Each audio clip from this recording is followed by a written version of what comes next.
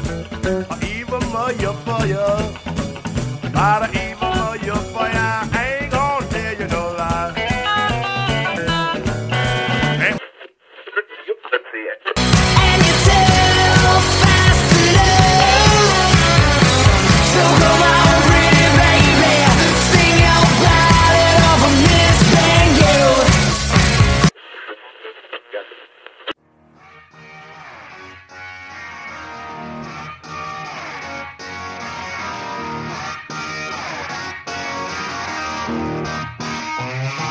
Welcome to the All Things Blues and Southern Rock podcast, a southern storm of bold, liberating rock, shot through with blues, soul, and gospel.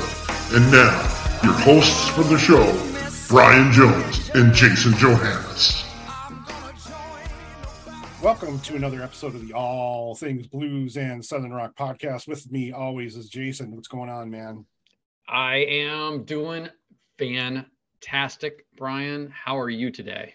I'm good. I'm really good. I don't know what shows are coming up. Do we have show alerts? Do we have something?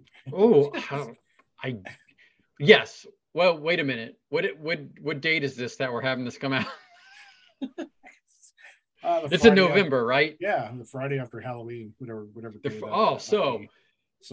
Today is the Friday after Halloween, so we're stuck in the time machine. we're stuck in the time machine. So hold on, we're gonna play this game the time, because who knows when we are actually recording. Thursday, November 3rd. I just saw, and I can't give a report yet, Scotty Bratcher and other podcast guest Aaron Coburn perform in Dayton, Ohio. They both were on a bill together to perform a rock show, and on the next episode you will hear about it.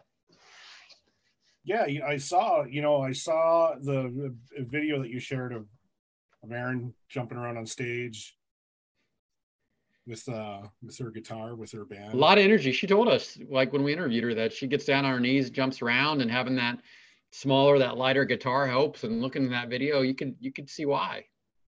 Steinberger? No, not Steinberger. The Strandberg. There we go. It's Swedish.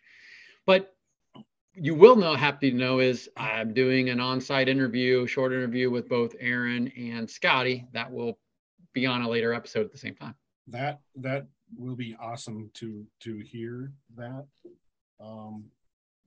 So, being a female artist, that somewhat ties into our guest who does play with a female artist, and coincidentally enough plays with a band that we mentioned with our Halloween guest from last week. It's a good theme. It's a good segue, to we have on today from our Halloween episode guest. Yeah.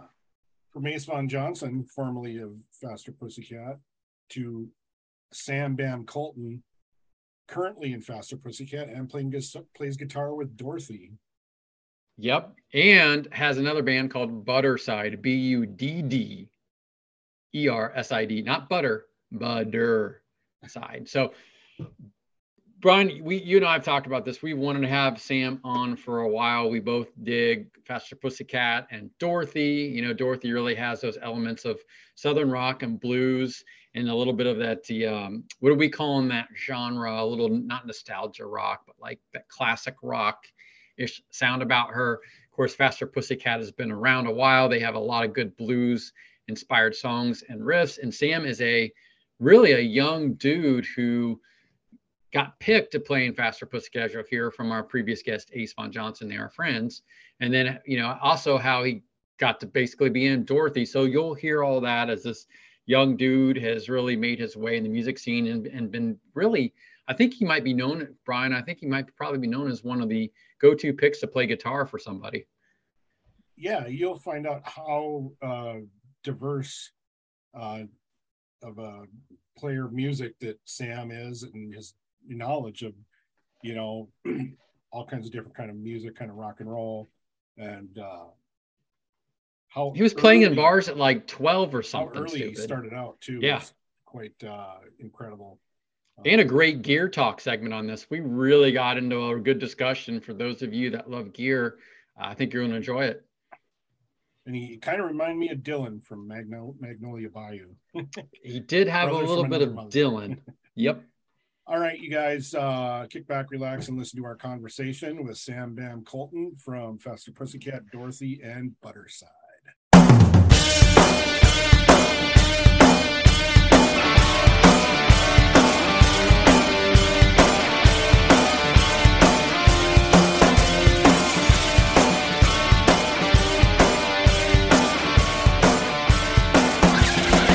You gotta walk that walk.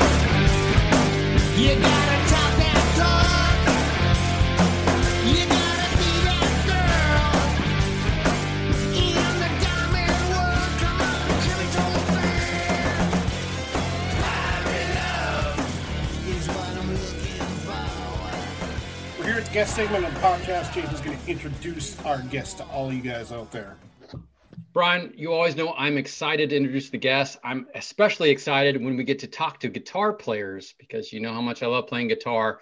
I got a young dude that's all over the place. He's like in every band, I'm pretty sure, like 90% of the bands I've seen this year, he plays guitar. And it's Mr. Sam Bam Koltun from Dorothy, Faster Pussycat, and Butterfield. How you doing, Sam?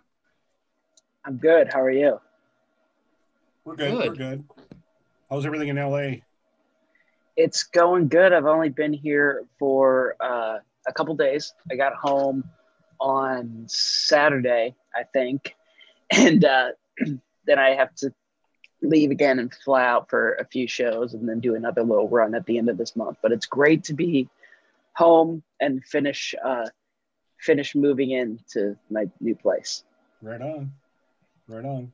Well, hey, And that was let's- Dorothy, right? You just finished, Yes, right? The Dorothy tour? Yeah, with Dirty Honey. with Dirty Honey. It was a blast. Those guys are so much fun, and it was such a great time. cool. Yeah, cool, we cool. just had John and Mark on, what, Brian, about a month ago, maybe? Yeah, Right something before like the tour, that, yeah. right before the tour started, I believe. Oh, awesome. I love them both. John is so funny and such a good guitar player. And Oh, yeah. Mark just is killer. That voice. Yeah. So we usually just start just let us know how you got into music, and then at what point you started playing professionally, and then go on from there. Well, I got into music at first, I guess from a really, really young age when I was a kid, but really got into playing guitar when I was about 10 years old. And I saw a TV show called Rockstar NXS, and Oh, yeah. guitar player in the house band, Rafael Moreira, was just, to me, just the coolest. And he had every Gibson guitar imaginable, which I'm working on in the rack next to me here. I'm sure I'm collecting a couple here. I'm trying to get mine going. Nice. And so that show just, I was hooked then. So I started playing guitar and started taking lessons. And shortly after that, formed my first band, and then started playing in bars when I was 12, going Really? to open mic night type things and playing a bunch of, stuff throughout the night. That kind of led to playing in. That's Sam. Sorry to stop you. You're not the first person in the last couple months that started playing guitar in bars at 12. We just had Aaron Coburn on from Cincinnati, Ohio, who started at 12 as well. What is it? 12? What is being 12 and playing in bars? What is that? And how are you able to play in bars at that age? So I'm from St. Louis, Missouri. So There's no rule in St. Louis. No child labor laws, nothing. Yeah, they don't give a crap.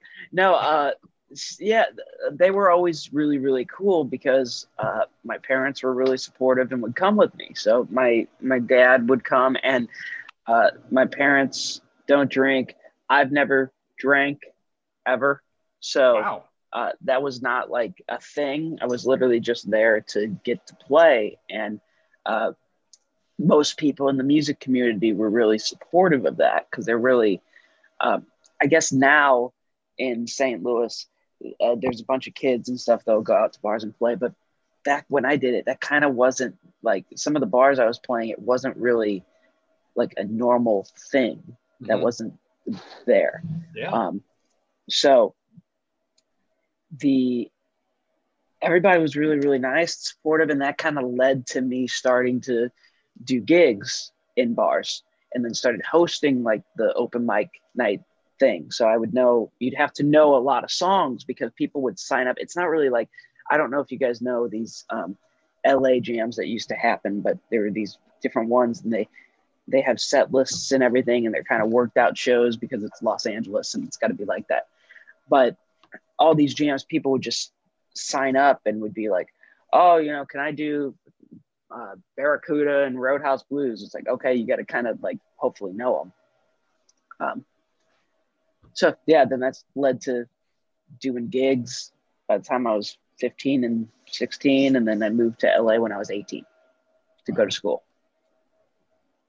So I want to, there's a lot to unpack there. I want to go back with your start. Yeah, Rockstar in Excess. Did you just watch that show because you're interested in music? Were you an NXS fan? You had to be pretty young, because I remember that was like the early 2000s, right? That was 2005. Okay. So it was when I was 10. And my parents liked NXS. So they were, oh, okay, got it. Yeah. They were aware of it. And when, you know, we just started watching it as a family, and I was like, oh, this is really cool. Everything about it, really. They were all living in a house in LA, and it was all, you know, taking place in LA. And I just thought it was really cool. Oh, for sure. So that spurred you on, hey, guitar player, cool. I like the look of his guitarist. I want to pick this thing up, start playing. And 2 years later, you're in a bar in St. Louis. Basically, yeah. Basically. Started playing when I was 10. And I guess from what I hear, I guess it came pretty naturally. It's always felt really natural. And started learning songs and taking lessons and trying to learn. So what's that like for you at 18 years old, moving to Los Angeles? Like, take us through that. Well, at first I was like kind of unsure. I was coming here to go to Musicians Institute, which is a college for music. And at first kind of leaving St. Louis was a crazy thing. Like, you know, leaving home and leaving where I had gigs and stuff. But then coming to LA, it was, I guess, a bit of a culture shock, because I was like, oh, at first, not really playing out. I started doing gigs, but it was not the same kind of thing. So it wasn't in St. Louis. I was playing 5 to 6 nights a week from 9 to 1, doing the 4-hour. While you were in school? Gigs. While I was in high school, yeah. Ooh. And so moving to LA, it was, I mean, I say that like I was unsure of it just because of those things, but everything about it, I've always loved LA. I was like, it's always been the dream to live here. So now fast forward, being able to, you know, still be living here is just like, you know, it's incredible. But yeah, it was a different thing. It was really a little bit scary, I guess, but really exciting at the same time. So being at Musicians Institute, does that make it any easier to get a gig, or more opportunities, or things posted there? Not really. There's somebody associated with the school who would sometimes have some gigs and stuff, but for me, at least, it was all about going out here. Sitting at the school and, you know, learning things was awesome, because I learned a bunch of stuff that I really wouldn't have been able to learn anywhere else. And you have incredible teachers at your disposal. But as far as getting gigs and stuff, it was all about going out to these different nights that were happening in LA and meeting people and hanging out, and eventually getting to jam, and then eventually getting to jam with other people. And then that led to, you know, different gigs, and every gig leads to something else. Right on. Did you when you got there and you stayed there, did you come across some of the other, people from that bands there, Dirty Honey guys or Joyous Wolf guys or Robert John the Wreck or any the LA maybe? Did you know any of those people before they got in the bands or as they were getting into their bands? Was there any kind of relation camaraderie?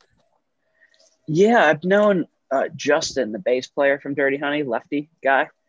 I've known Justin for a while because we did some of those jams together, and that was before they started Dirty Honey or right as they were starting Dirty Honey. So him for sure. Joyous Wolf I hadn't met till before we toured with them. Right. Yeah, I met them earlier this year or late last year. I didn't know them till then, but loved them very much. Yeah, so Justin from Dirty Honey, I knew before he got in this band. Right on. And we still do gigs together here from time to time. Oh, nice. So how do you get into Dorothy and Faster Pussycat? Well, Faster Pussycat came first, also because of the jam nights that would happen. That's where I met Ace originally. So Ace and I had always been really good friends and always liked hanging out, or, we get to jam together once every so often. And that had come up because he had a tour he was not able to do because he started playing with LA Guns. So for a while he was juggling both bands, and he asked if I wanted to sub for him. And I was like, sure, I'd love to. And so I went out with Pussycat on that tour, summer tour. And it kind of was apparent that Ace wasn't going to be able to keep juggling both because there were too many overlapping things. And the guys wanted me to stay, and Tammy offered me the job if I wanted to keep doing it since Ace wasn't going to be able to. And I was like, yeah, so I'm still here. Right on. And crushing it, man. Dorothy came after that. Dorothy came after that, though, also partially through Ace. I'd known Dorothy's bass player, Elliot Lorengo, for a while because you and bass players. You're friends with all the bass players. You're supposed to be friends with the guitar players. Well, so see, I'm friends with these bass players because there's only a couple of them. That's right. So if you need to do a gig, you gotta know a guy. You gotta know him. So Elliot, we had done various gigs together, some other stuff around LA, and I guess I was already maybe in the pool of people to possibly pull from if they needed a guitar player. But I think maybe the thing that had really kind of done it was Ace is good friends with Dorothy as well. And he brought her to the Viper Room one night to see me play at a jam. And then we hung out. I think before that, we had kind of had some talks back and forth on Instagram. And she came to the Viper Room and she was like, I think you should jam with my band. And I was like, I'd love to jam with your band. And I guess that was kind of my audition. Yeah. Very cool. Very cool. So long-winded answers. No. We like long-winded answers because people aren't tuning in to listen to us talk. Trust me, they want to hear our guest talk. Did you work on this last album for Dorothy, or are you just strictly the touring guitarist? I did do some stuff on this last record. So my first thing that I actually did with Dorothy before even playing a gig, she was like, hey, you want to come to New York with me and record my record? And I was like, yeah, duh. I'd love to. So we went to New York and we did a bunch of songs. And I guess she wasn't totally stoked on how those had turned out. Just it wasn't totally the direction I guess she felt that she wanted this album to go. So she ended up doing production-wise, I should say. So she ended up doing a bunch more songs because a lot of the songs on the record she didn't actually have when we did those sessions. So she wrote Rest in Peace and Black Sheep she did with Scott Stevens, who's an amazing songwriter. She did a couple songs on the record with Trev Lukather, who produced them. And so I'm still on, there's like 3 songs from those New York sessions I'm on. So we all kind of, everybody who plays in her band are on little bits of the record, just different parts. So how do you make that work, being in Dorothy's band and then Faster Pussycat? So far, luck. Yeah. So far, luck, and hopefully a little bit of understanding from everybody. There's been things I had to miss 2 Faster Pussycat shows. I had to miss the very first one of the run that we just did, and the very Sonic last Slam one. tour, like the Sonic Slam one. Yeah. Yes. I'm wearing my Kiefer shirt just from that. Here you go. Nice. Yeah. I had to miss the very first show and the very last show because I had things with Dorothy. But out of 52 shows for Pussycat, I felt like that was pretty decent odds. Mm-hmm. And, Yeah. But with Dorothy also, I think she just had a music video come out today for her song Black Sheep that I wasn't able to be in because I was on the road. So it's just, little, got to give and take here and there because I'm trying to make everything work. Well, you're also in your own band too, Butterside. Like, tell us a little bit about that one. Yeah, Butterside is a project that I've been a part of for a while, before Faster and before Dorothy. And it came about originally, I think, in maybe 2017. I did some fill-in shows with them and then did some more shows with them, touring with LA Guns, actually. So it's all very intertwined. Is that how you met Ace originally, or did you already friends with him prior? I was friends with him prior, but that was before Ace was with the band. Got it. Okay. That's how I met like Tracy, and I knew Johnny Martin before, but that's where I met Tracy. And so, but yeah, with Butterside, I'd already kind of done that, and they had me come back in the band on the second record because I guess things in the studio with the guitar player that they had replaced me with wasn't working out. And so I've been with them again ever since. So I played on that second record, which is called Spiritual Violence, and, came up with a bunch of lead parts and all that stuff. And then in recent times, we've put out, with the current lineup, we've put out 5 singles so far of stuff the 5 of us have done together. It's quite a bit more modern rock. It'd kind of be more in the vein of like a band like Asking Alexandria, or maybe Shinedown, or something kind of more modern. Yeah. Producer that we work with, Matt Good, works with Asking Alexandria and Hollywood Undead and a bunch of bands like that. And so, yeah, that's all new stuff that we put out that I've written, and riffs and stuff. And we got 3 more songs coming and some more stuff coming down the pipe. I just wrote some stuff yesterday. So getting into Faster Pussycat, who's more of a Stones vibe kind of band, kind of blues based kind of band, what have you learned from that kind of playing a lot, like as you mentioned, like you do more of the modern stuff and whatever you learned at the music a lot more shredding with Faster Pussycat than with Dorothy and Butterside. Right. Yeah. So what have you learned as a player from playing with Faster? I thought you were about to ask, what have you learned from playing with the band? And I was about to say patience. Sure, you can go with that too. No, as far as playing wise, honestly, I feel like if we're talking about shredding, I feel like I shred the most with Dorothy, because really live, the musical parts for the solos are all extended. So I actually literally can't play the solos on the record from the past songs because they're all about 20 times longer. Yeah. So it's a lot of freedom to kind of just play whatever. Whereas with Faster Pussycat, I'm really trying to keep it true to the songs. There's a couple places where I kind of just, I get lost and just do my own thing, or it just comes out. But I really try to stay true to the songs, because if I was going to see a band, it would bum me out if they weren't playing the part. And like, oh, if Jack the Bastard was my favorite solo, I would hope the guy would maybe be playing it the way it is on the record if it isn't the guy.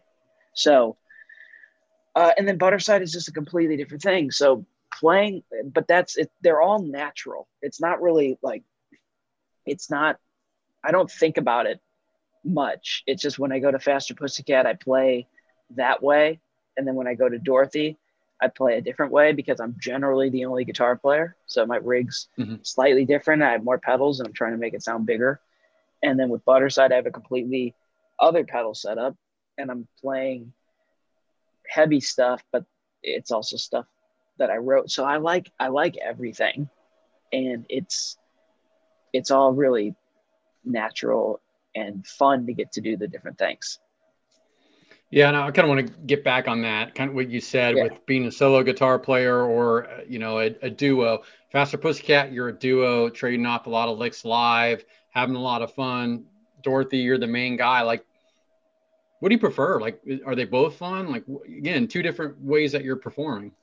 Yeah, they're both fun. With Faster, having the second guitar player, especially now with Ronnie Simmons, because he's great, and we're able to do some dual guitar stuff that has never happened with the band live, even back in the day. And I say this because the first gig with Ronnie, actually the first of this year, Greg Steele, the original guitar player, one of the original guitar players, I should say, came down and jammed with us and played like 5 or 6 songs. And he texted all this stuff to Tammy, like, wow, dude, your band has never sounded better. Those guys are doing more than we ever did. And so we're just trying to do the stuff like the record. There's stuff that House of Pain solo, there's a bunch of double track stuff. And, we do that because it's fun. So that's really cool because it's less pressure. So maybe I'm kind of throwing my guitar up more, just being an idiot more, because it's like, a lot of showmanship, right? A lot of showmanship. Yeah, because being sloppier is fine. But with Dorothy, I'm the only guitar player, and I want it to sound huge. And so maybe a little more subdued, I guess, but not really much. I don't know. I don't really think about these things. I'm really just thinking about, with Faster, I don't really have to worry about as much because there's a second guitar. And then with Dorothy, it's like, I just want it to sound cool and solid all the time. So with those 3 gigs, I mean, there's obviously a diverse way of playing. Were you already like accustomed to being that kind of player? And if so, do you ever find those different styles kind of like seeping into, if you're doing Faster, you ever catch yourself doing something, hey, that's kind of sounds like a Dorothy thing, or vice versa? Not really too much, but as far as the playing thing, definitely from growing up as a kid playing in bars and having to play a bunch of different songs. And I juggled like 13 or something different cover groups before I moved to LA that I'll still play with from time to time when I get back to St. Louis. And just so I've always kind of juggled all different kinds of music, I guess, in my head. So it's all kind of, it's always been really easy to me. I've never really had to think about it. And then I also, I don't really, I mean, I play, I guess, similar licks with both bands, but I've never really thought about that. It's like when I'm at Faster Pussycat, it's like I'm playing Cat House and Slip of the Tongue. And then when I'm with Dorothy, I'm playing Down to the Bottom and all her songs. So, and then just kind of soloing and going off. And yeah. And then with Butterside, I just play the songs basically because, I mean, I wrote the parts and I wrote the solos. So, sometimes I'll kind of goof off because I also just like to do whatever happens in the moment. But That's how Especially in a live setting, right? That makes it more interesting to play live when you can take a little bit of liberty. Yeah, that's something that definitely with the Dorothy thing, because that's all I do the whole show is just, Yeah. it's kind of just, I never really play the same solo twice. So, okay, that would maybe be how it seeps into the other gigs, just from doing that and having the freedom. So coming off the Dorothy tour, going into the Pussycat tour this last summer, I might have messed around a little bit more, but I don't know. I don't really think of things when I'm playing. My brain shuts off, and that's it. It's your playing brain, not your thinking brain. If I start thinking, it gets bad. That's when you screw up. That's when you screw up a lot of stuff. Playing music, playing sports. You think too much, you're going to blow it. Yeah. I saw you guys maybe within a month or two of each other in Columbus. I first saw Dorothy on the tour with Joyous Wolf and Classless Act, which was a great bill. All three bands were fantastic. I knew Joyous Wolf. We'd had on Nick on before, and of course knew Dorothy. Classless Act, I was like, who are these guys? Like they were fun. That tour was so much fun. Goofy. Yeah. Like talk about that tour a little bit. Like what kind of rubbed off on you about playing with those two different bands? It was just so much fun. Classless Act was fun because, I've always kind of been like the kid in the situations, but then there I was like, oh wow, you're an elder compared to those guys. I was like, oh, I'm like the adult. This is weird. So it was really fun. They were great to watch every night and hang with and try to help out in the little ways that I could, like other people have done for me. And then with Joyous Wolf, it was just a great hang. We'd always hang with those guys before and after the show. I'm a big fan of Blake, his guitar playing. I'm a big fan of actually all of them. Yeah.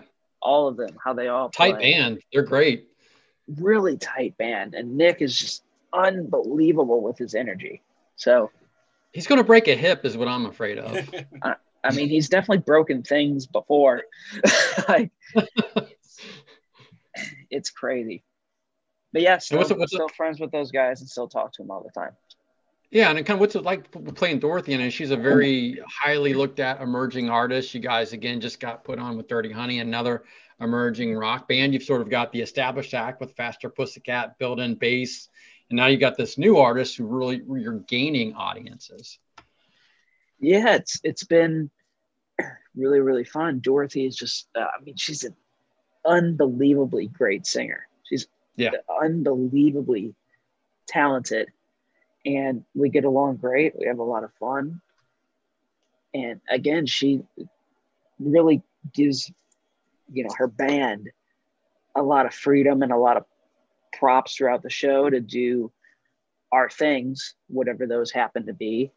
And it's a really, really fun gig, and I very much love doing it. Yeah, and she's really cool too. She's got that voice where she can do a lot of styles. Like her previous record had a little more of a classic rockish, bluesy 60s or 70s. This one's a little bit more of the modern rock vein. It's like she could diverse, I'll say. Very diverse, yeah. And then her first record was super like alternative. She was like a major, like that's kind of how I guess she got big at first, was that it was all kind of cool and alternative and different. And I love all three. She does all three very well. And we play songs from all three records. And I think the end goal ultimately is just to try to make everything sound like Sabbath in the end. So it's all cool. Well, you know what? There are worse things to sound like and worse guitar riffs to play. Yeah. So when you're home off the tours and whatnot, do you have any other projects that you're working on, besides Butterside, anything that you've got going on? Yeah, I'll do some gigs around LA with some friends. There's a band called Analog Party that I'll play with sometimes, that if people haven't heard of, I'm a fan of the stuff that they write and they make, because it's all just really kind of interesting. That's how I can describe it. The tunings are really weird, and it's really fun to play with them because it makes me think. And then I just signed on to play some shows with the singer Josie Scott. He's Oh, the yeah. original singer of Saliva. That's right. And I grew up, I covered Saliva with my first band. So I grew up. I think you chatted me that, right? That's how I know about that. I think maybe you Yeah. sent me. Yeah, okay, there we go. I'm like, I've heard that somewhere. It was from you. Yeah.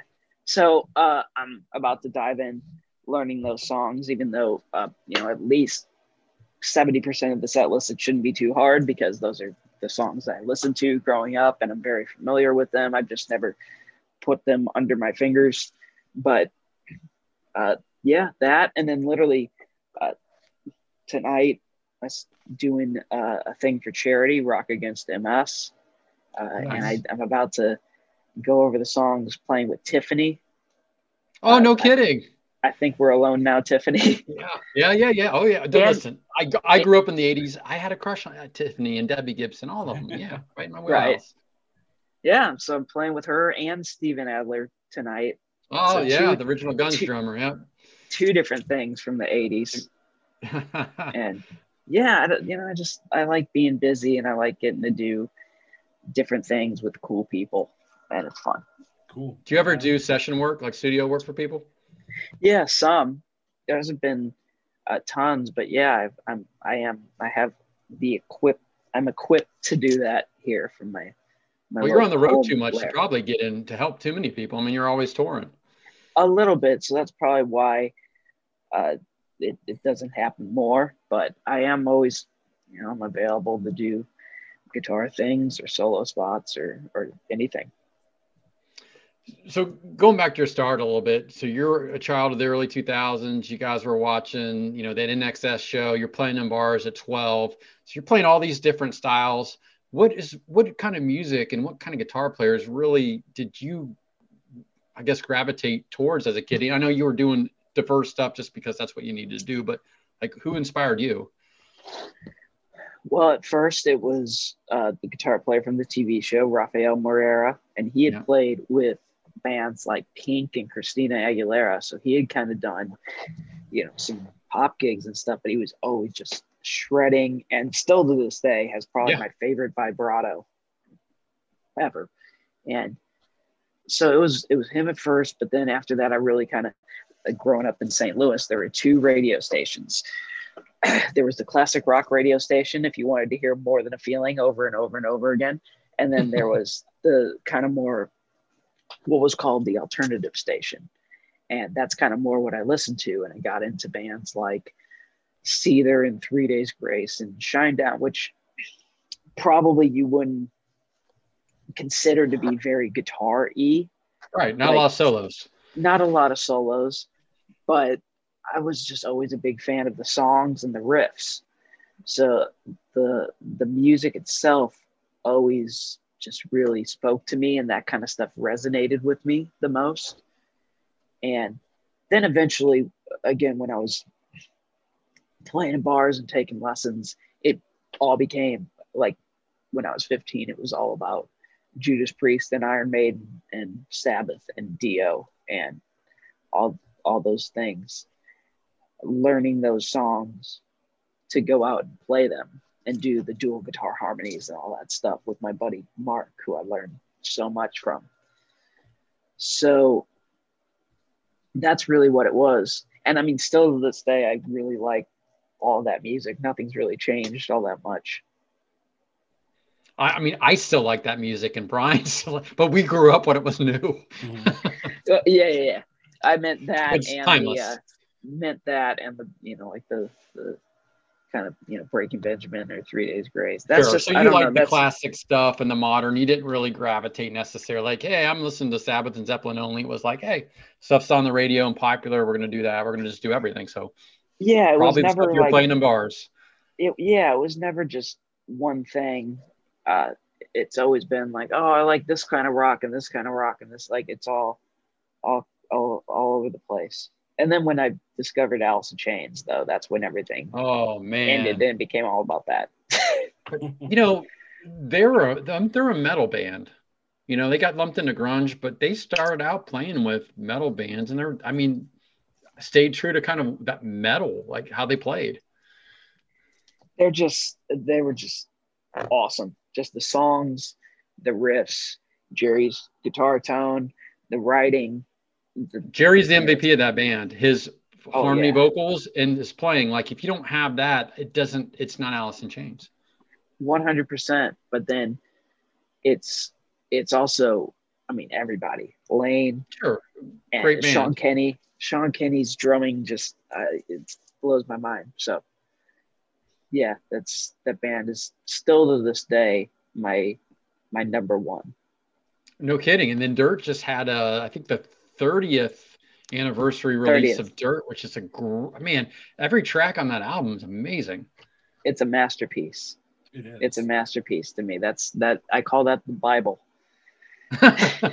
Well, I mean, you run through the list on there, it's about every one of like what their key hits, you know, outside of Man in the Box and a couple other things. Yeah. Them, and then a band called Monster Magnet has always been Monster Magnet. I've loved since maybe even before I started playing guitar, like really early on, because my family, we had two of their CDs that we had gotten from a family member, and it was Power Trip CD and Monolithic CD. If anybody is familiar with the Power band. Trip had the Space Lord. Space Lord. There you go. That was their big hit. Yeah. Yeah, and that band just has always been one of my favorites, and still to this day, I'll look up on YouTube, like videos of them talking about their guitar tones or whatever, and still to this day, I just love it. And then fun fact, the Power in the Glory Hole record from Faster Pussycat, Ed Mundell, who was the guitar player for Monster Magnet for a long time, he hasn't been with the band for maybe 10 or 12 years, but he's the guy who played all the leads and all the stuff on the records. He did some recording on the Power in the Glory Hole record, and apparently Jerry Cantrell did as well. Really? What? Because Tammy Down, the lead singer, he had these clubs in LA.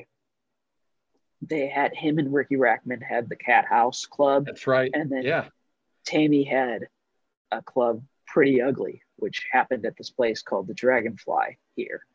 And I guess after those nights when they were all partying together, they all went back to Tammy's house, and Tammy's like, "Hey, play on my song." So I think Cantrell was a fan of all those bands too, growing up, right? I mean, he was. Yeah. I think so. Yeah.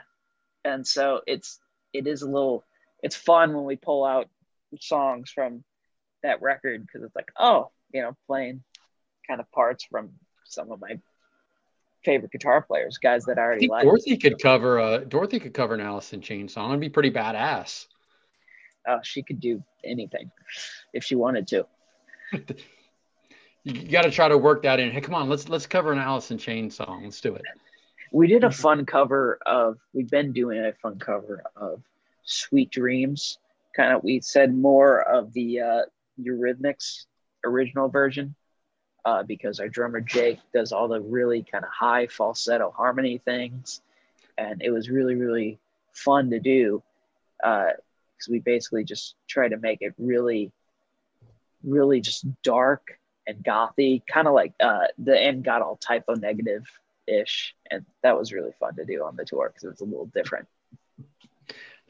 Did you guys play that one in Columbus? That sounds familiar. I can't recall. Pretty sure we did. Yeah, you playing the Bluestone, that church that they turned into a music venue. Man, yes. I when you said Columbus, I remember that because I was like, well, the drummer was like in that like partition, like cut out of the back wall where the organ used to be. It was bizarre. it was bizarre, but it was really fun. That show was really fun, and that venue was really cool. The vibe was great. Yeah, it was a different setup for sure. Like our amps were kind of in front of the drums, and he was all up there and kind of in the dark. but that show and that stage was cool. I remember that well. Yep. And then you guys came through with the Sonic Slam tour through Columbus. You guys played, I'm trying to remember the name. It was in Pataska, which is a suburb of Columbus, but there were a billion people at that show. I just couldn't believe how many people were at that show. That was our drummer Chad Stewart's hometown. And I remember brought that everybody. day. Right. He brought everyone. Everyone. And it's like 5,000 people there. It was a lot of people. And that day I remember that show very well as well, because that show was a clusterfuck. I'm not sure if I can say that. You can say whatever you want. You can say whatever you want. Yeah, man, because that day we showed up and it was raining. I'm pretty sure it was raining. Early on, yeah. So, yeah, so nothing was able to happen. Nobody was able to sound check, and they were just kind of waiting it out because eventually it was going to stop. So eventually Tom ended up sound checking, but they had already kind of opened the gates. So Tom was just sound checking in front of the people. And I watched it. Yeah. So then, then LA Guns threw up their stuff, but then they didn't really do a check. And then we threw up our stuff and then basically did a sound check in front of all the people. And, I guess we didn't sell merch that day because the tent flew away, and just all this stuff about the day was just like, so, but then we did the show and it was maybe one of the best of the tour. I don't know. I mean, that crowd was great. As far as outside shows go, it was definitely a good one, because outside it's kind of a 50-50 shot of being rad or being like unrad. And, but that one was pretty fun. And they had the high school, like the backside of that high school, which there was a ton of space, and they had some of the carnival rides and all. They had a lot going on there. Yeah, that was weird. Well, my wife and I pulled up, they were like, kind of like, yeah, this is a little weird. Johnny Martin from LA Guns and I, we were walking around early in the day because we were like, we have nothing to do. So we were walking around to the rides, and somebody who operated the ride was like, hey, do you guys want to volunteer? And we're like, we're kind of busy over there. We already are volunteering. Where's Sam? Oh, he's operating the tilt-a-whirl. Yeah, that would have been fun. But yeah, that was. You can pick up a new trade for when you're not on tour. You can be a carny for a little bit. I already feel like I am. Good, but you guys were like, the thing about that show is all three bands were fantastic. Like, I've never seen Faster Pussycat in person. Of course, I'm familiar with the music. I'd seen Kiefer, Cinderella, and all those guys. But man, you guys came out, ton of energy. Timey sounded great. The band sounded great. You guys, the guitar players, had a lot of fun running around on stage. It just looked like it was a great tour. LA Guns did the same thing. Ace and Tracy were doing their thing. And man, Phil Lewis, I told Ace this earlier this week, like Phil Lewis sounds like Phil Lewis in like 1988 still. His voice has never changed. No, it is not. And then Kiefer came out, and like everybody was spot on, man. Like it was literally one of the best shows I've seen in a long time. That tour was so much fun. It was so long. It was like way too long, but at least for Faster, because we played shows on the beginning and the end of it, and then filled in a bunch of shows. It was 10 weeks and 52 shows. But that tour was so much fun, just every day with Ace and Tracy and Johnny and Tony Higbee from Kiefer's band, and everybody in Kiefer's band, and just the whole hang. It was such a family vibe, and it was just so much fun. It was such a great time. That's what it felt like watching all you guys play. That it really was like a big family trip, and you guys were just all playing together and had that really good kind of camaraderie. Yeah, and we would have Ace get up and jam with us. He would do some jamming with us on some shows. Tony Higbee from Kiefer, he's always loved Faster Pussycat, so we got him up to jam on a bunch of shows. A couple shows, we got him and Ace to jam at the same time, because like it's fun. And I would always go and ask Tammy to make sure he was okay with it. And he's like, oh yeah, I don't care. That'd be fucking awesome. So they're all about making it fun. Ace might have ran on his Instagram when the last night, or maybe it was the last night of the tour. All like there was like 4 guitar players up. You guys are playing.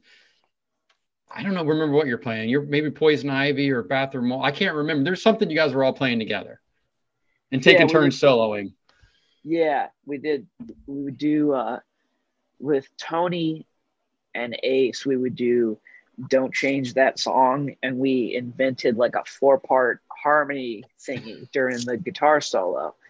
And then also with Bathroom Wall, we would also do that. And if there were 4 guitar players, we would just do 4 solos instead of 2. Or if there were 3 guitar players, we would just do 3 solos instead of 2.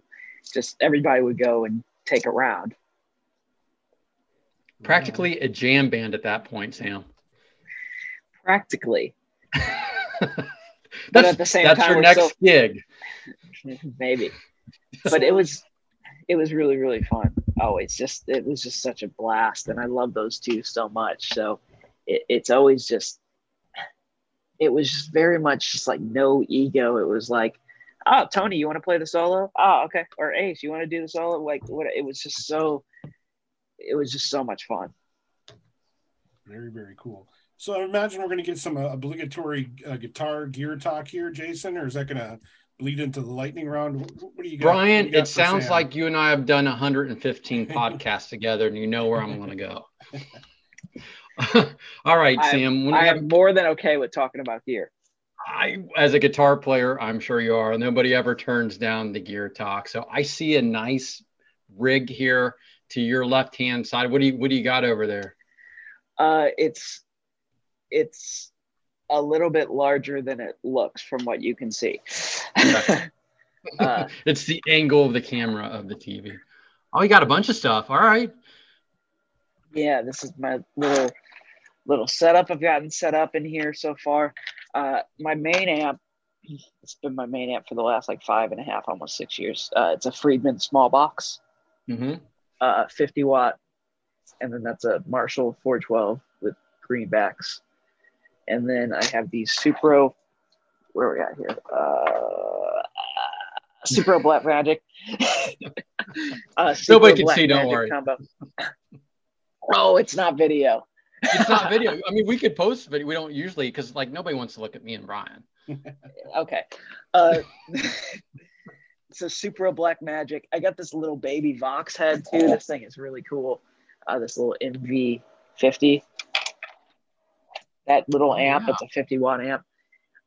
Over here is a 67 Bassman that I just brought from St. Louis because I never really got to move out of my parents' house. Yeah. I moved to LA, I flew here and ended up getting some essentials. I got a bed and some things, but then I just started acquiring gear over time. Although I already had gear in St. Louis. Over time, I brought some guitars, or I did bring some guitars, but different things. I've acquired all of this stuff here over the years. Then there's a RJS head, which is a company out of Denver. And I've been using that with my live rig. For Dorothy, it's been the Friedman and the RJS together because together they do a thing that's really cool to me. And then there's a Friedman cabinet over here. And then there's a lot of guitars around. Yeah. My main 2 guitars. Well, you're a Les Paul player. I am. My main 2 are actually out in the living room right now because I left them there from rehearsal last night. So I would show you those, but I'd have to leave and come back. And describe them to us. What model LP is it? Is it a standard? Is it a classic? Is it a? What do we got? Number one is a black Les Paul Custom, and it's supposedly like 71 ish. Is that 3 humbuckers or is that still 2? It's 2. I wish it was 3 though. I'll get one day. That's 3. But this is kind of, it's the guitar that kind of made me, I've always loved Les Pauls, but when I got this, I was like, oh, that's kind of like, that's what I need. That's what I've been looking for. And there's a lot of stuff that's messed up about it. The neck has been shaved down really far. The headstock had a headstock repair, but whoever did it, this is before I owned it, whoever did it, the truss rod is glued in place and it cannot move, and it's stuck at the, I guess, perfect spot. And that's how it is. And I guess that's how I got it for the price that I got it for, because I never, it really was, it shouldn't have been the price that it was. But Craigslist, most of my favorite guitars have come off Craigslist. And number 2 is a 91 gold top. It's a classic. So it's the all gold. It's, I don't know how to say that word, bullion gold, something like that. Yeah. I'll figure out how to say that one day. Bullion. Okay, that. But oddly enough, Tammy from Faster Pussycat, he has this same guitar that he got from Gibson, and his is about a year earlier than mine. His is like a 90. So that's my number 2. And there's a lot of other. Oh yeah, you got your rack going over there. Here, yeah, this is the latest acquisition. This is a 90. Go. Oh, SG Junior.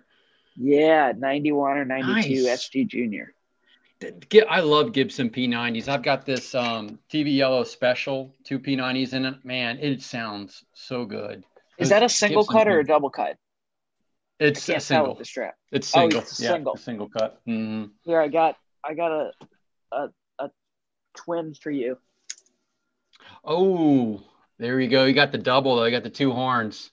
Yeah. Oh, those are one that I got humbucker. Well, neck position's a P90 though, right? And then the bridge is hum.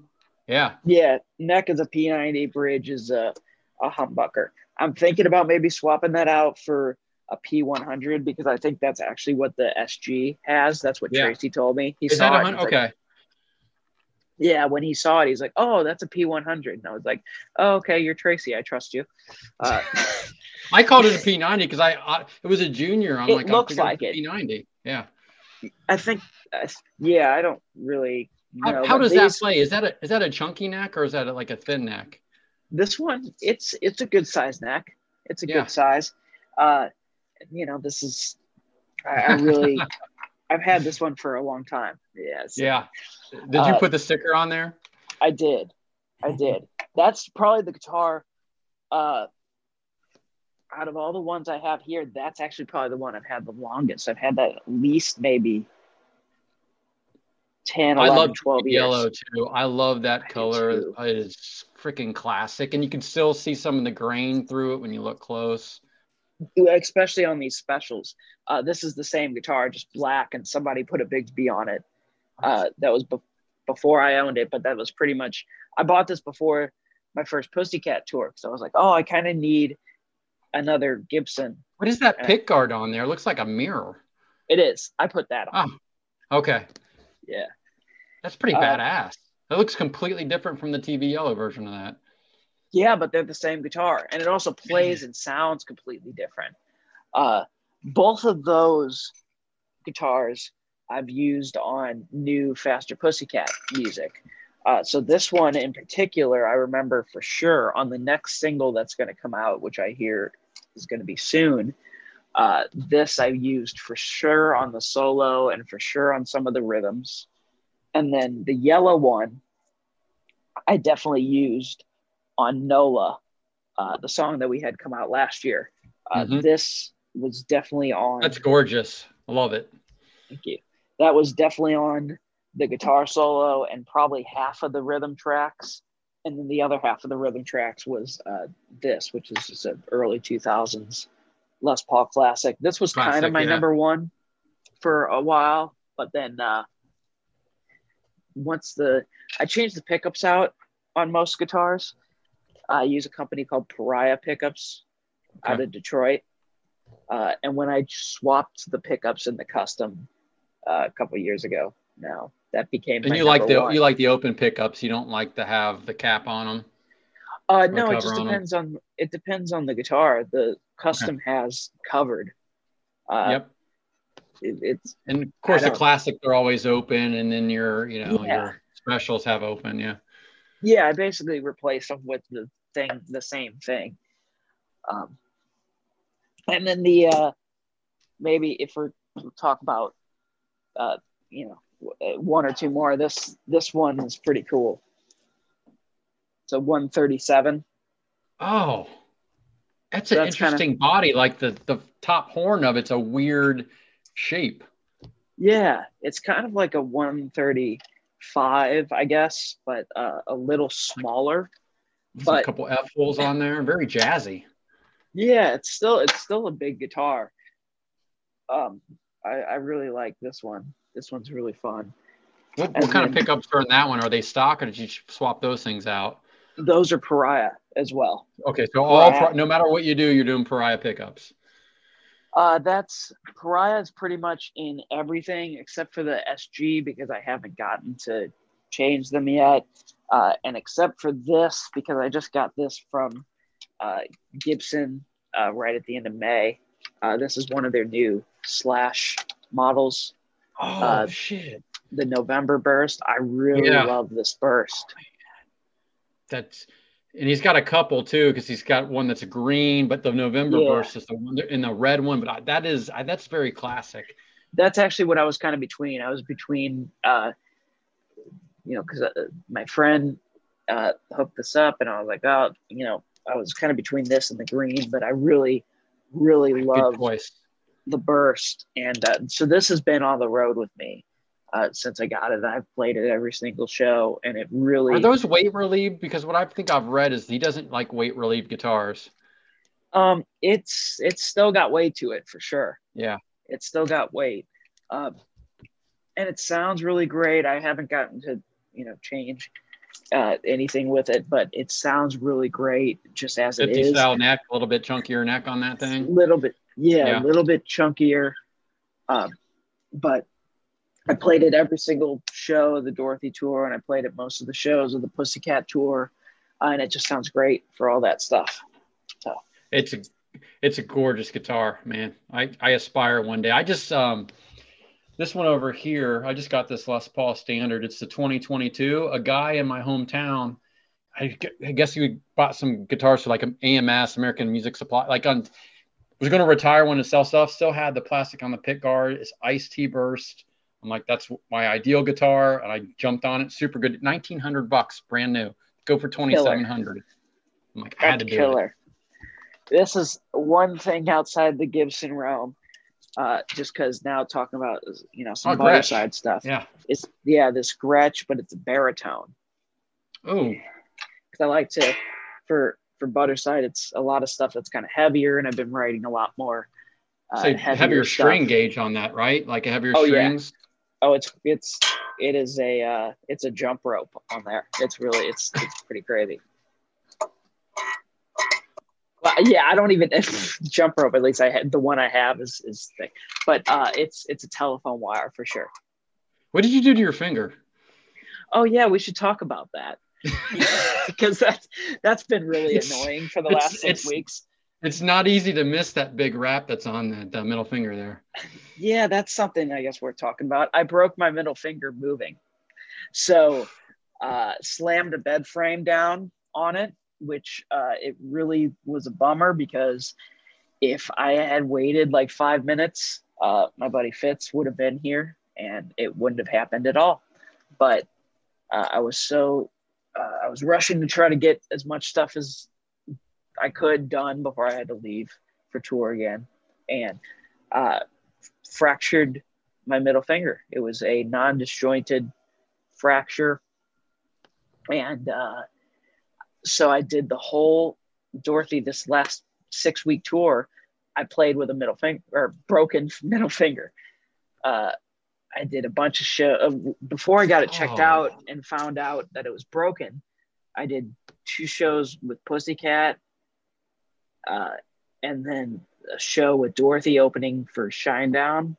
It was like at an arena with 10 or 15,000 people. I don't know how many people were there, but it was a lot of people. And after that show, I was like, my finger feels not right. Like, it happened on like a Wednesday. I played with Pussycat on Thursday, and I was barely able to use it during the show. And I was like, that seems weird. And then Friday with Pussycat, we played, and it was a little better. And it was a show at the Whiskey, and, you know, with adrenaline and everything, it was like, oh, this is fine. And then I flew out to the Dorothy tour. And then that Sunday, I was like, oh, okay, I think this is maybe okay. It still just feels weird, but I can play. And then after that show, I was like, something's wrong. This is not right.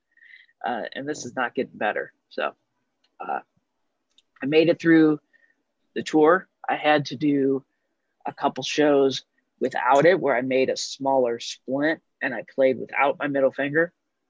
Yeah, I was going to say, that's your fretting hand. How'd that affect your playing? Oh, it was not fun. Yeah. But I'd gotten the word I'd sent the x-ray to a doctor friend or two, and had heard that it was, you know, they're like, go ahead and play with it, but then once you're done, just put it back in the splint, ice it.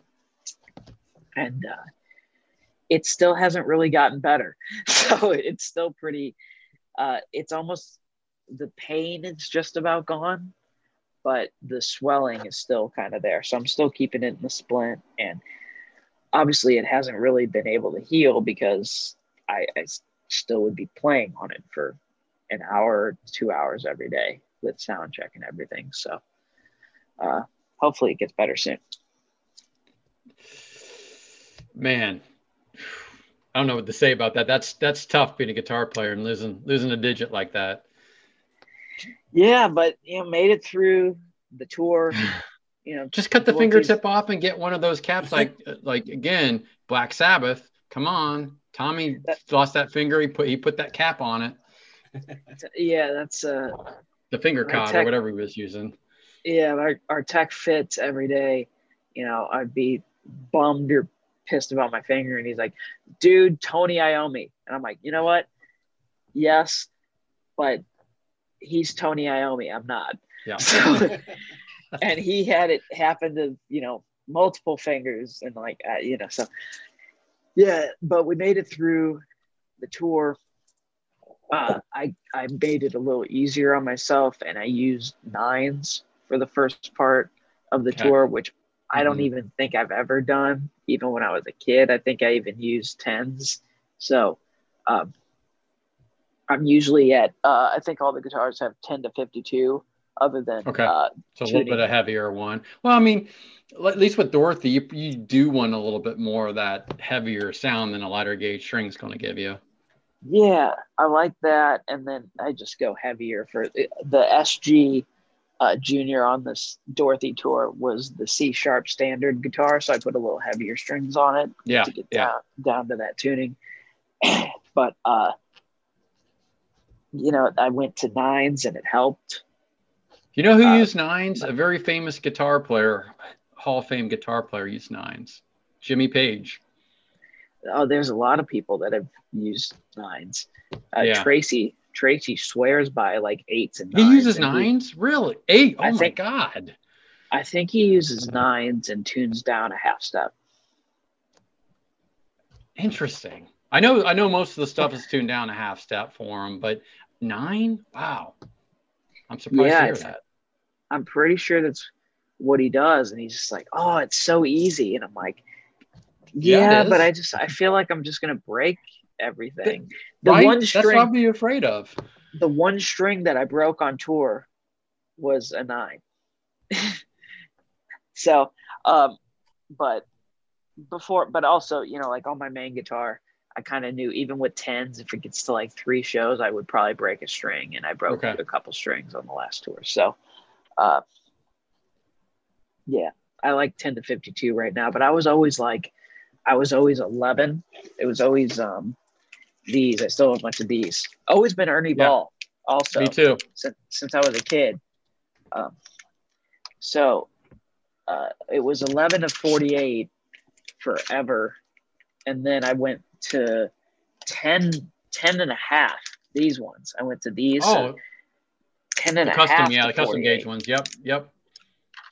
And then all my Ernie Ball 10 to 52s are in my case packed away still. But then I went to 10 to 52.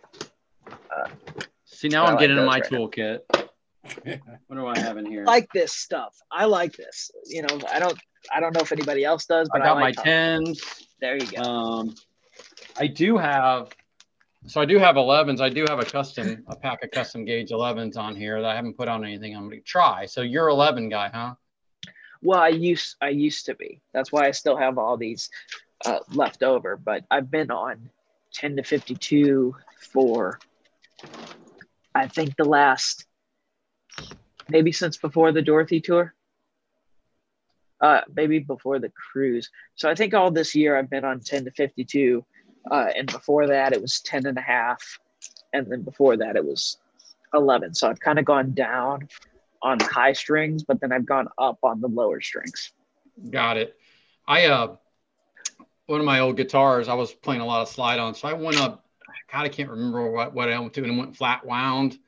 Same time too, to try to play. So I did not like them. I just went back to the Super Slinky 10. Just, they seem to work all around. Now I do have a pack of 9s. Yeah, flat wounds, just for playing slide, right? Because it's a smoother surface. But I have these 9s. I don't know why I didn't buy them. Maybe they were given to me. But if you want them, they're all yours. They'll help your finger. No, I'm okay. Like halfway through the tour, I went back to 10 to 52 because it started feeling better. And again, like I said, the pain is almost not there. It's just getting it all the way better. I don't leave for tour till like the end of the month, and I only have a couple fly out shows until then. So maybe I'll be able to rest it a little bit more, and hopefully it'll get better. Hey, on those fly out shows, I mean, what are you taking with you? Do they have like an amp set up for you when you're there? Or are you actually shipping that stuff out with you? No, we'll fly in and we'll have backline. So I'll usually request, just because, Friedmans aren't usually readily available, I guess.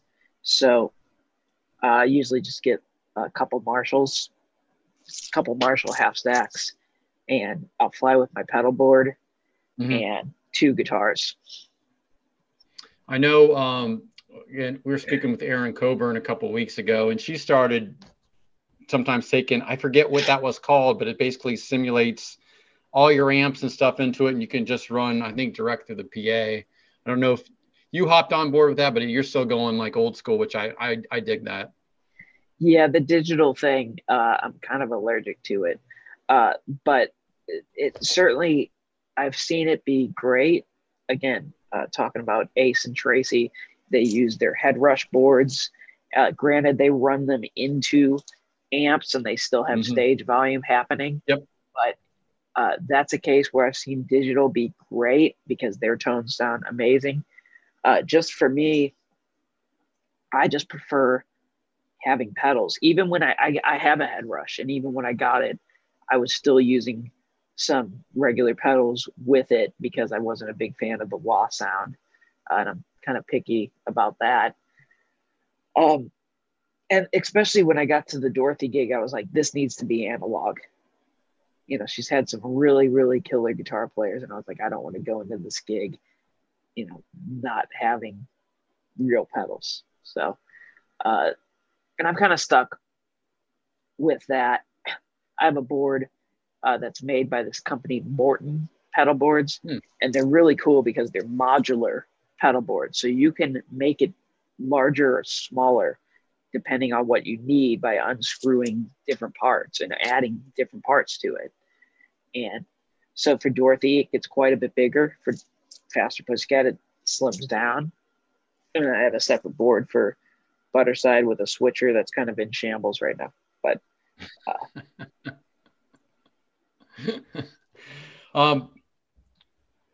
what is your go-to rig? So if you had to bring one guitar and one amp, what are you choosing?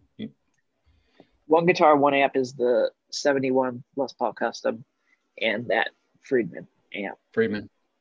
Yeah. Okay. Actually, you can add one exact pedal tap to stack. it. Okay. You can add one pedal to it. What are you taking? One pedal. And you can't, not a tuner. You can't choose a tuner.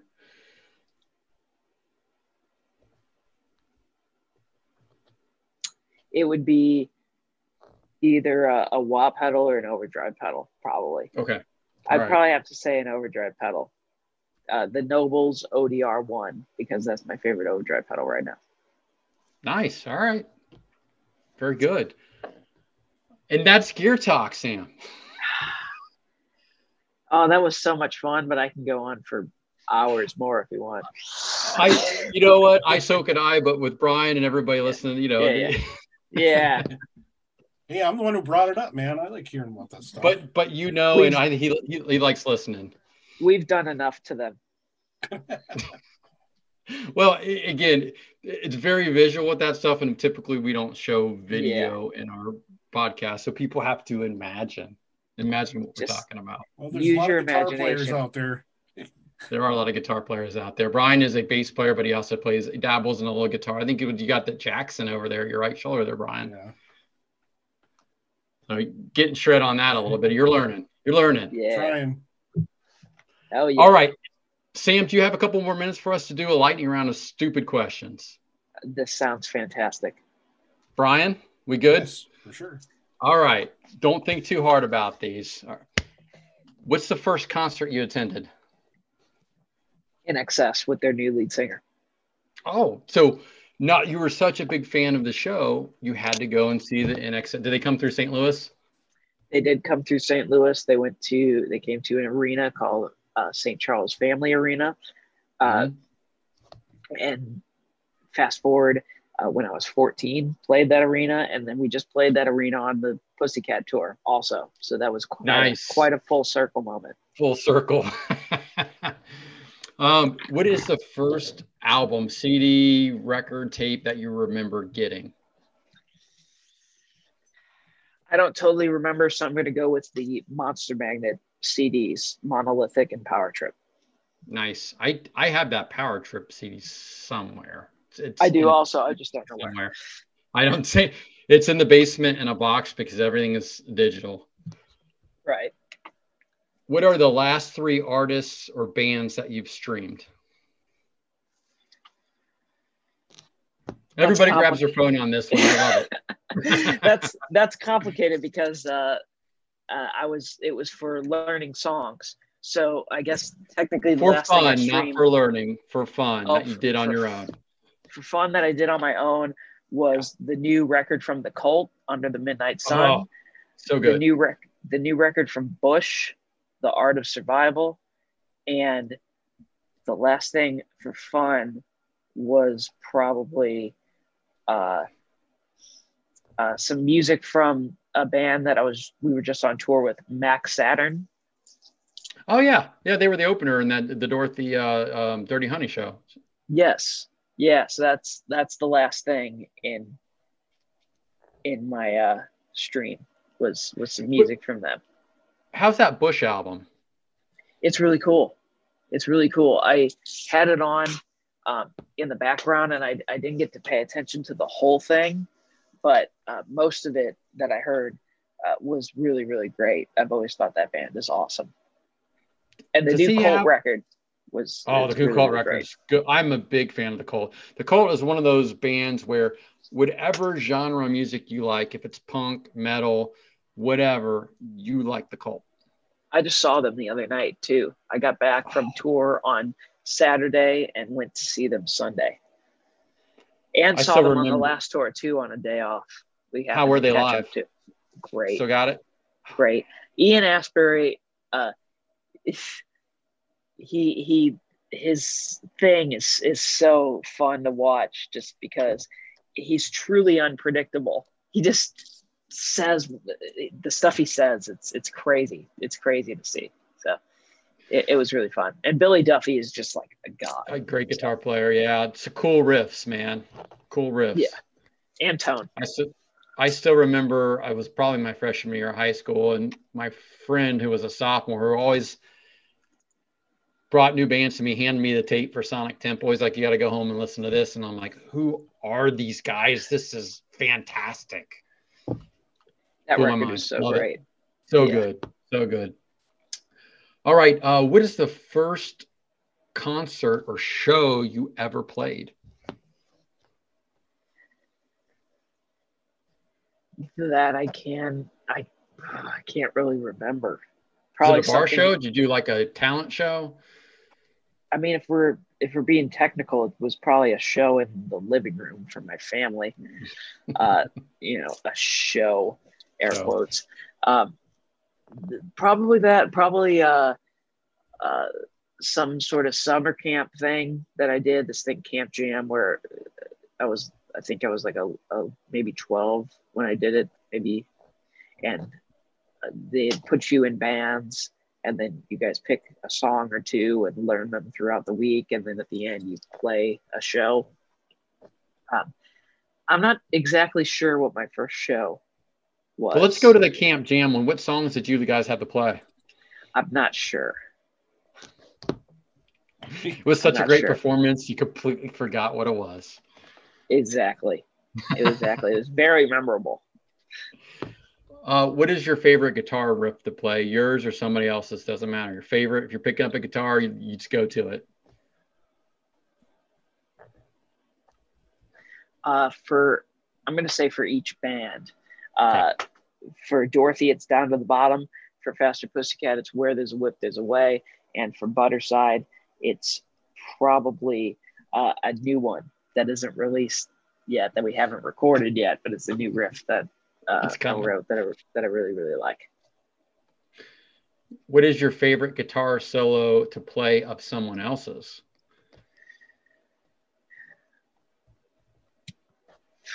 Maybe House of Pain, I guess, because that's somebody else's. Or anytime doing cover band stuff, doing like Beyond the Realms of Death by Judas Priest. That is like one of my all-time favorite guitar solos.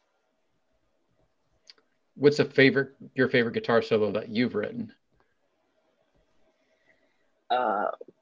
There's two. One that's on a new Faster Pussycat song that is going to come out eventually, and one that it'd probably be between Voices and Ghost Lighting from Butterside, but probably Voices because most of it was the first take. It was all the first take, and then except for the last little bit of the solo, the last little section of it, because I did all that in the first take, and then the producer's like, maybe it should end a little different, and then came up with that other part and did it. So. You could choose one gear, a guitar and an amp. Price is not an object. What are you choosing? Les Paul Custom and a Friedman. The 3 pickup Les Paul Custom. 3 pickup black Les Paul Custom, and Friedman, the Jerry Cantrell amp, just because price is not an option. The price is not an option. Everybody who's listening, they know you've got birthdays, Christmas, holidays. Listen for Sam. Take up a collection. You know what he wants. Yes. Always. All the time. If you could play with any band or artist, living or dead, for one night, who are you choosing? Alice in Chains or Monster Magnet. Ooh, okay. Give us the absolute song you'd have to play with each band. With Alice in Chains, probably Rain When I Die. And with Monster Magnet, probably... Wow, that's hard. Monolithic. Okay, nice. Now we're gonna get up the music stuff for a second. So we're gonna take a little bit of curveball. Do you drink coffee?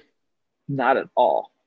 Not at all. Okay, I so wish. asking you how you take your coffee doesn't work. Okay, we won't take that one. It's around Halloween. What's your favorite Halloween candy? Always Kit Kat bars. The regular Kit Kat, not the crazy flavors that are imported. Yeah, just just the regular ones. Regular ones always. I like the mini ones too. The mini ones are really good. Do you have a go-to Halloween costume from a kid that you went to as a kid? I don't think so. Okay. I think my go-to costume was a shirt that said, "This is my costume." I like it. See, Nice. respect. It's that attitude from playing in bars at a young age right there.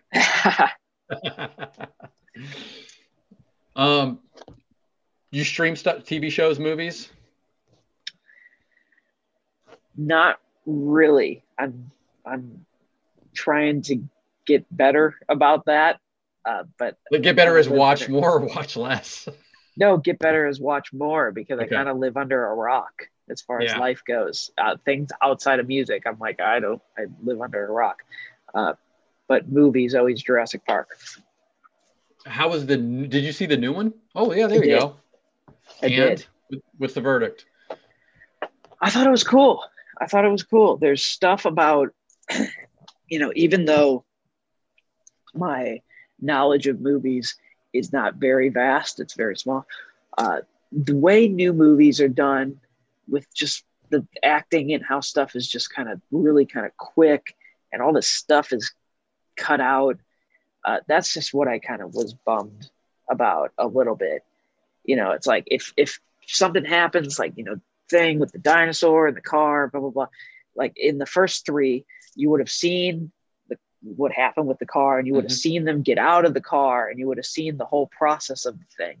But with the new one, like something happened and there was the car, and then like all of a sudden the kid was climbing out of the car. Like you didn't see like her, like, try to eject herself from the car, get out of the seatbelt or whatever. The editing's not good. Right? Editing. They don't do a good job editing. Yeah. The editing, it's just kind of like, oh, it's already happening. So there was a lot of stuff like that, but the action of it and all the dinosaur related stuff I thought was really cool. And I got to see it again though. Hard to go wrong on a movie with dinosaurs in it. Yeah, I would say so. Especially when they're eating people. And just being them, just being themselves. Just being a dinosaur. Being a dino. All right, so we're going to go to 2 questions that test whether or not you are a maniac, and they're from our friend Leilani Kilgore. We did give these to Ace. Ace passed with flying colors, so the pressure is now on you. Wait, so Ace passing, does that mean he's a maniac? He's not a maniac. No, he's not a psychopath. He is completely, as far as we can tell, sane. All right, first question. Okay. When putting on your shoes, do you put your socks on both feet first and then your shoes, or do you put one sock on one foot and then the shoe on that foot before you move on? So you do sock, sock, shoe, shoe, or sock, shoe, sock, shoe? I don't know. I've never really thought about it. I think I put my socks on and then my shoes. That's the right answer. Okay, you're 1 for 1 so far. Let's see how you do in this next one. I think, but I'll pay attention later, and then I'll send you a message. Send me a message. It's like just so we can know if we feel comfortable inviting you back sometime. Great. All right, part 2. When making a bowl of cereal, do you put the cereal in the bowl first and then the milk, or the milk in and then the cereal on top of it? Cereal first, then the milk. Okay. All right. You passed. You made it. Hey, we got into a very good discussion with Ace about cereal and marshmallows and Lucky Charms. the things it does to his body. We learned a lot about Ace. Oh, I like Fruity Pebbles the most, and Fruit Loops, and Cinnamon Toast Crunch. There you Oh, go. Cinnamon Toast Yep, Crunch yep. is great. That's the bomb. I do get down with Lucky Charms. Lucky Charms. That's what is cool. Ace's favorite cereal he Marshmallows. said was. Yeah. The But marshmallows. he picked out all the marshmallows. It was 8 marshmallows. Yeah. Well, that's what you're supposed to do. Right. That the cereal part is like pointless. It's all about the marshmallows. Of course. That's where the flavor is. Yeah. I that's like- roll with peanut butter Captain Crunch. That's my go-to. Okay. Yeah, it's always been like Fruity Pebbles or in the Fruit Loops and Cinnamon Toast Crunch. And What about if you Apple wanna- Jacks? eh, No? It's got to be the No. Fruit Loop circles, not the apple ones. I guess, yeah. I don't know if I've actually ever had Apple Jacks. That's why I made that sound. I was like, I don't know if I've actually ever Brian. had them. Brian, you've had Wow. Apple Jacks. I have. Yeah. But Cinnamon Toast Crunch is a great choice. And then if you want to be bland, there's always Cheerios. Always Cheerios. But, you can also get like chocolate Cheerios and fruit Cheerios and honey Banana nut Cheerios. Cheerios. Banana got- Cheerios, whatever you want. Back got when I was a kid, options. it was Cheerios. And we had to put sugar on top of the Cheerios because it tasted like nothing. See, that's why you had to make it unbland. You have had to to make add the it. sugar. That's the thing. So they you get the Cheerios to not have the sugar from the other ones, but then you have to screw it up and put the sugar in. That's how you right. do it. But you could convince your parents, hey, it's not a bad sugary cereal, it's Cheerios. They would buy it for you, and then you would just saturate the shit out of it with sugar. Then you'd fix it. Yeah. Then you'd fix it. All right. 2 last questions for you. One short, one long. The short one is, give us a song or artist we'd be surprised to hear that you like.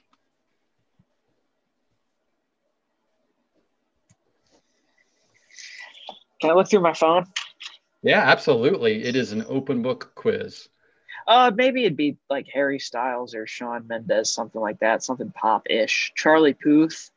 Charlie Puth is really cool. He's got some amazing melodies and songs. I'll tell you right now, Sam, I'm sitting down in the lower level of my house with a life-size cardboard cutout of Harry Styles to the side of the room with me right now. I'm jealous. It's my daughter's. Nice. Oh, I figured it was yours, but that's cool too. Listen, I will say though, because my wife and daughter love Harry Styles, and they flew to New York last month for a day to Madison Square Garden to see him, and went back to the airport and flew out the next morning just to see him in concert. But he's a very talented guy. I like some of the songs, not all of it, but I will say talented, very much so. Very, yeah. I'm not. The genre of music does not matter to me. I just, if the melody and the song is cool, I'll get hooked on it. So that's most of our guests on here. That's what we hear. We don't discriminate. I used to say with a guilty pleasure, and people would be like, well, music is not a guilty pleasure. If I like it, I'm all right, fine. I'll say, what are we surprised to hear a rock god guitarist is going to like? Charlie Puth and Harry Styles. And my daughter has seen both of those. So, you guys can go to a concert sometimes. You got like the same music. Nice. All right. Last question. It's the first time guest. We always ask them this, but give us a good story from your time on the road. I know something stuck out in your mind as soon as I said, tell us a road story. Yeah, there's like 47 that just popped into my head, and I'm trying to narrow it down to one, and it's making my head hurt. Okay. And if crimes are committed, don't use real names and say allegedly. No. I'm just going to tell you some of what happened at the beginning of this last tour, because this is the most fresh in my mind, and it's the first thing that popped in my head. So we're going with that. So, right before the tour, broke my middle finger. And then before the tour, we finished rehearsals, and the gear was freighted to the first show because we were going to be flying into the first show. Day before we're supposed to fly, I get a call from our tour manager. He's like, hey, can you look at the pictures of the pallets that I just sent you? And he's like, can you identify what's on there? And I'm like, yeah, it looks like the case for my number 1 and number 2 guitars, and it looks like my pedal board, and it looks like one of my 412 cabinets, and it looks like maybe the bass player's heads, and it looks like, oh, that's the kick drum. And he's like, okay, all of that stuff is not going to make it. Oh no. All that stuff is not going to be at the first show. Mind you, the first show was opening for Shinedown at an arena in Knoxville. So it's like, okay, so basically I'm a gear addict and I have a lot of pedals. So I had thrown together another pedal board for the Pussycat shows, and I threw in a couple other pedals just to make the Dorothy songs happen, and flew with another pedal board, flew with another guitar. Two of the guitars showed up, but I need multiple ones for multiple tunings. And so that was just, it was crazy. You know, we had partially rented gear. The bass player was even playing a rented bass because his main bass wasn't there. And he needed two basses for the tunings and stuff. So he was playing a rented bass. Drummer was on a full backline kit because he's like, well, the kick drum's not here. I can't use my kit. And so luckily my amps made it. That was the one thing that did make it. And so that's how the tour started. And then it got better. So then the bus we were on blew out a tire on the way to Rocklahoma. So we drive into Rocklahoma with the bus slanted like this. Obviously people can't see that. No. It was slanted.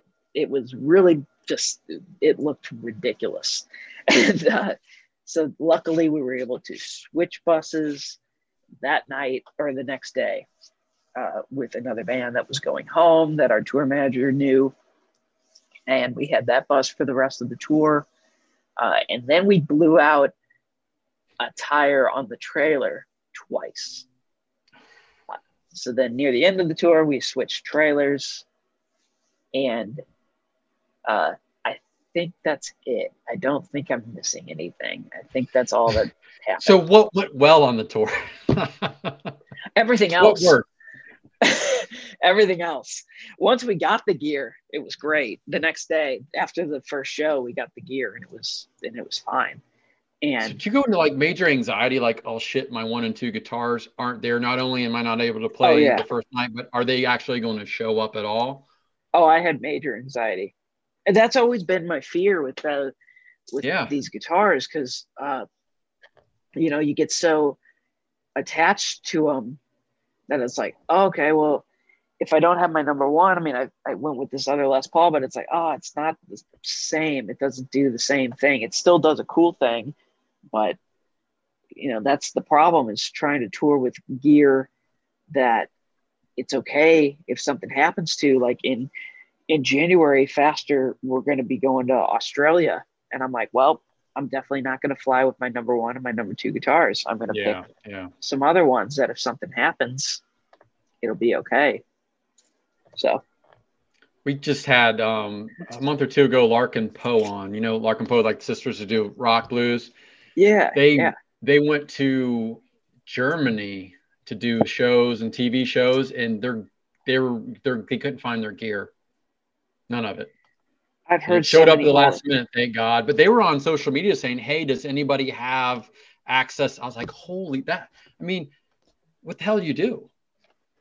It's always been a little bit of a fear, and that's just an element that you just have to deal with. It's hard to trust, you know, that thing. Now it's really tough air travel, right? There's not enough people. It's over, like, it's really a problem. So you're probably smart not taking your best guitars to Australia with you. Yeah, that's the thing. You know, even for these shows that we're doing a fly out show this weekend and a fly out show, and then I'm doing a fly out show with another group the next weekend. Even then I'm kind of don't want to take my main guitars, but then at the same time, the one this weekend, it's a Dorothy show, and again, it's at an arena with the Stirrups. I'm like, okay, kind of have to have number one. Yeah. Well, even with Gibsons, you know, I'm a big Gibson advocate. I know you are. Worrying about the headstock breaking during travel, mishandled, bounced around. I mean, does that weigh on your mind too? Not really so much with this case that I have, this Enki case. It has, knock on wood, served very well for the last few years, even though the latch just broke on it from one of the stage hands breaking it. So it does weigh a little bit heavy on the mind because I'm not exactly sure how I'm traveling with my guitars this weekend. But you know, my buddy Fitz says he has a solution, so we'll see what that is. Well, and if I saw the announcement, Dorothy had something yesterday. I think she posted she was making an announcement today. What was the announcement? Because I missed it. I worked until I came to do this interview with you. I think it was that I think it was the Black Sheep music video being released. Right on. Music Well, I'm not video. watching it. You're not in it. What do I care? That's why I'm like, I think, because it's like I didn't know. Not a when the new video tour was going on. announcement or shows or anything specific, but that would make sense. That would be the music video. Yeah, it's the music video, and that's just that's how stuff goes sometimes. The guitar player in it though was in the last 2 videos, so rest in peace and Yeah. Beautiful Life. Nick Annis, he was the second guitar player, and he's sometimes the second guitar player if they have a second guitar player. Usually it's just me, but when they have a Yeah. second one, it's Nick, and Nick is really, really badass. He's a great guitar player, does a lot of indie work for Kesha and Bad Wolves and all these bands. He's somebody very, very interesting. Well, a lot of those shredders do play for pop stars. I mean, Nuno Betancourt Yeah. from Extremes played with Rihanna. We now have, oh gosh, I'm blanking on her name. Oh gosh, she's going to play with, not Miley Cyrus. She just left Alice Cooper. Oh, Nita. Nita Strauss, yeah. Yeah, with Demi Lovato. Yeah, there you go, Demi. So it's a good gig, and don't take this the wrong way, Sam. But if usually I'm watching a Dorothy music video, I don't know who's playing guitar. I'm not really paying attention. That's the whole thing. No, that's the thing though. With Dorothy, it's still Dorothy no matter who's playing guitar. Yeah. So luckily, it's generally me. But if it can't be me, they'll still show will still happen and they'll get a sub. But it's still her. We had a different bass player on this last tour. We've had a couple different drummers sub in since I've been with the group. But it's still going to be, as long as she's there, it's still Dorothy. Yes, and we won't know who's the rest of the band is. Yeah. Unfortunately, that's a reality that I fully understand. I'm trying to be very PC here. Yeah. Sam, thank you so much for being on. Great to have you on, meet you, talk a little bit about your career. Where do we send our audience to go to find out more about you and all your projects and all your bands that you're in and buy your stuff? On all social media, it's at Sam Bam Koltun. So Koltun is how to spell my last name. Instagram, Facebook, Twitter. I don't really do the TikTok, but I think I have one. And but mostly Instagram and Facebook. And you're one of those good guys on social media who is like nice to everybody, kind of like Ace does. And, you interact very well with your fans. And I think you gain a lot more fans through that. Well, thank you. That's not like anything that I just really think about at all. It's just so you're just not an asshole and you're hiding it on social media. You're really a nice guy. I would like to think so. I don't know. That's what I Midwestern hear. sensibility. You're from St. Louis, it's the Midwest. Yeah, I can't tell you myself, but that's what I hear. I'm an Ohio guy. I get it. Midwest. There's a Midwest thing, man. There really is. Like, anytime I find out somebody's from the Midwest, I automatically feel like differently about them, like in a better way. Like, that's why I think Chad and I get along so well, because Chad Stewart from Faster Pussycat is also a Midwest guy. Dorothy's drummer, Jake Hayden, he's from Indiana. He's also a Midwest guy. A bunch of guys that I play with are drummer for Butterside, Jeff Dubray. He's from Chicago. So it's always like, there's something different here. We grew up with manners. Now, Brian, where do you consider from? Because I'm in Columbus, Ohio. I grew up in Cincinnati. Brian is not from the mid. Is that you're not considered Midwest? Are you? The upper Midwest. Well, don't leave Sam hanging. Tell him. Fargo, North Dakota. You're something different. The Northland. He's practically an Eskimo. I don't know. That's cold and desolate. Southern Canada. That's up there. Yeah. So We got this guy from Fargo, North Dakota, who starts a podcast about blues and Southern rock. It doesn't seem like that's a natural, but Brian loves the stuff.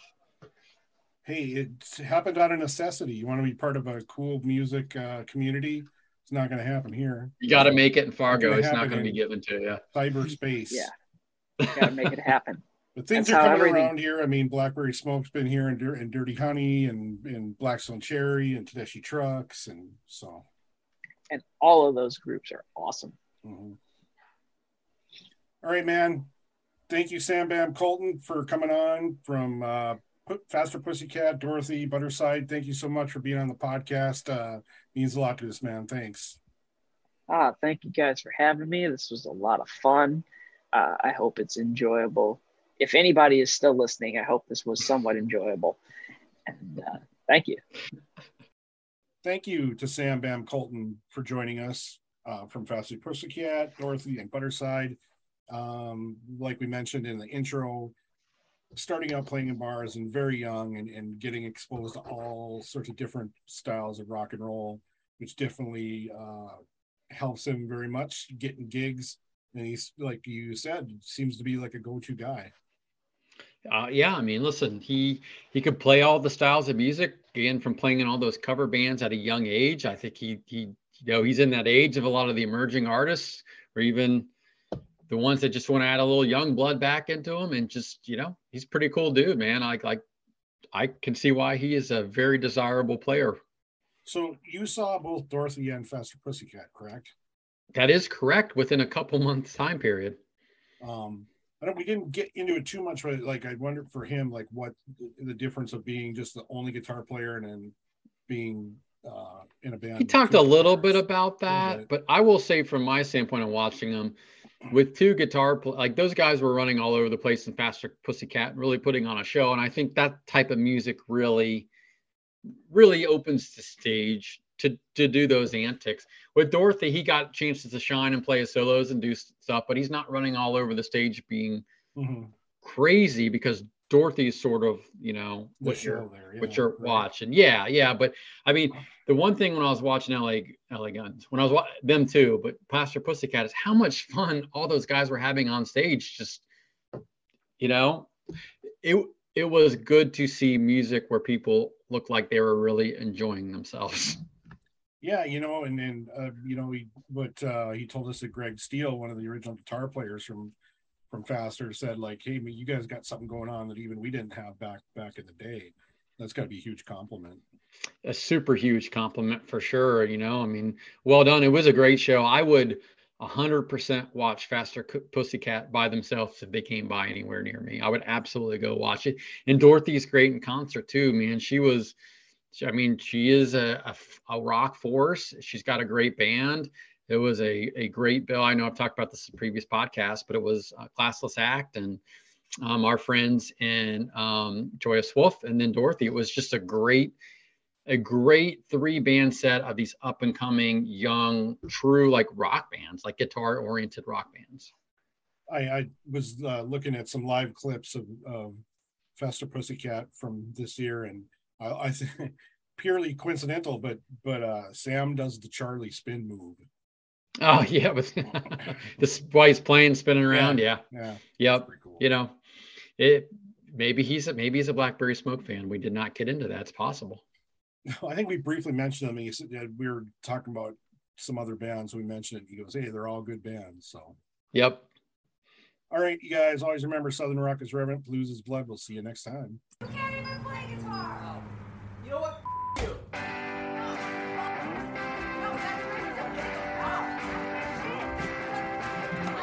You first. Always run away. You said you loved me, but you threw me out in the garbage. Now I'm starting to stink, but everybody thinks I'm flawless. Listen to me, I can't be what you want me to. I just came like this, I'm already black and blue. You said you loved me, but you threw my life on the sidewalk. You like it when I fall and you laugh when I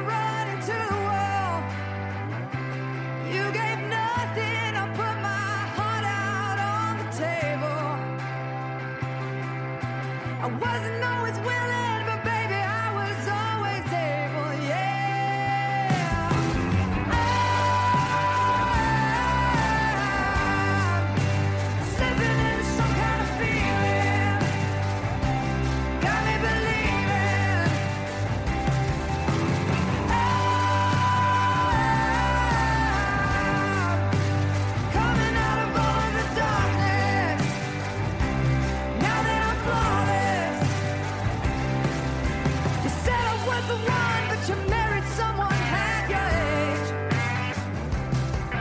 She's a groupie ex-girlfriend with a plastic face. And you said you'd never go back to an old flame. Well, it's gonna make you sick when everybody hears my pain. Yeah, yeah, oh,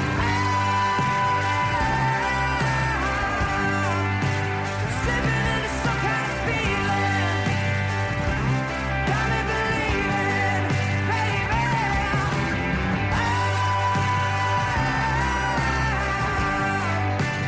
Coming out of all of the darkness. Now that I'm flawless. Now that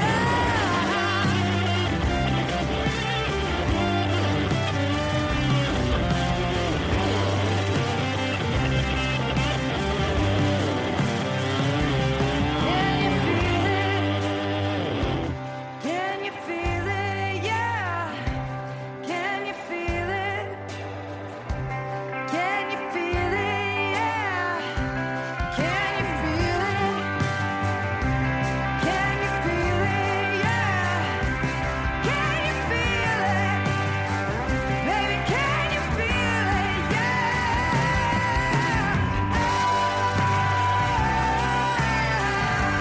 Slipping into some kind of feeling. Got me believing, baby, yeah.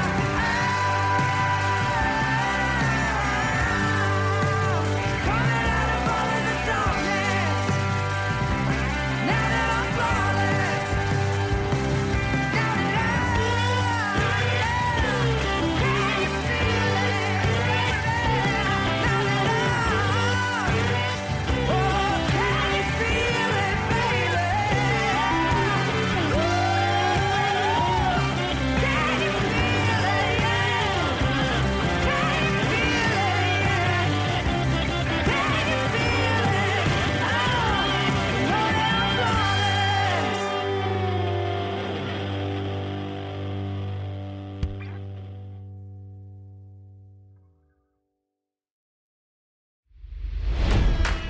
It's NFL draft season, and that means it's time to start thinking about fantasy football.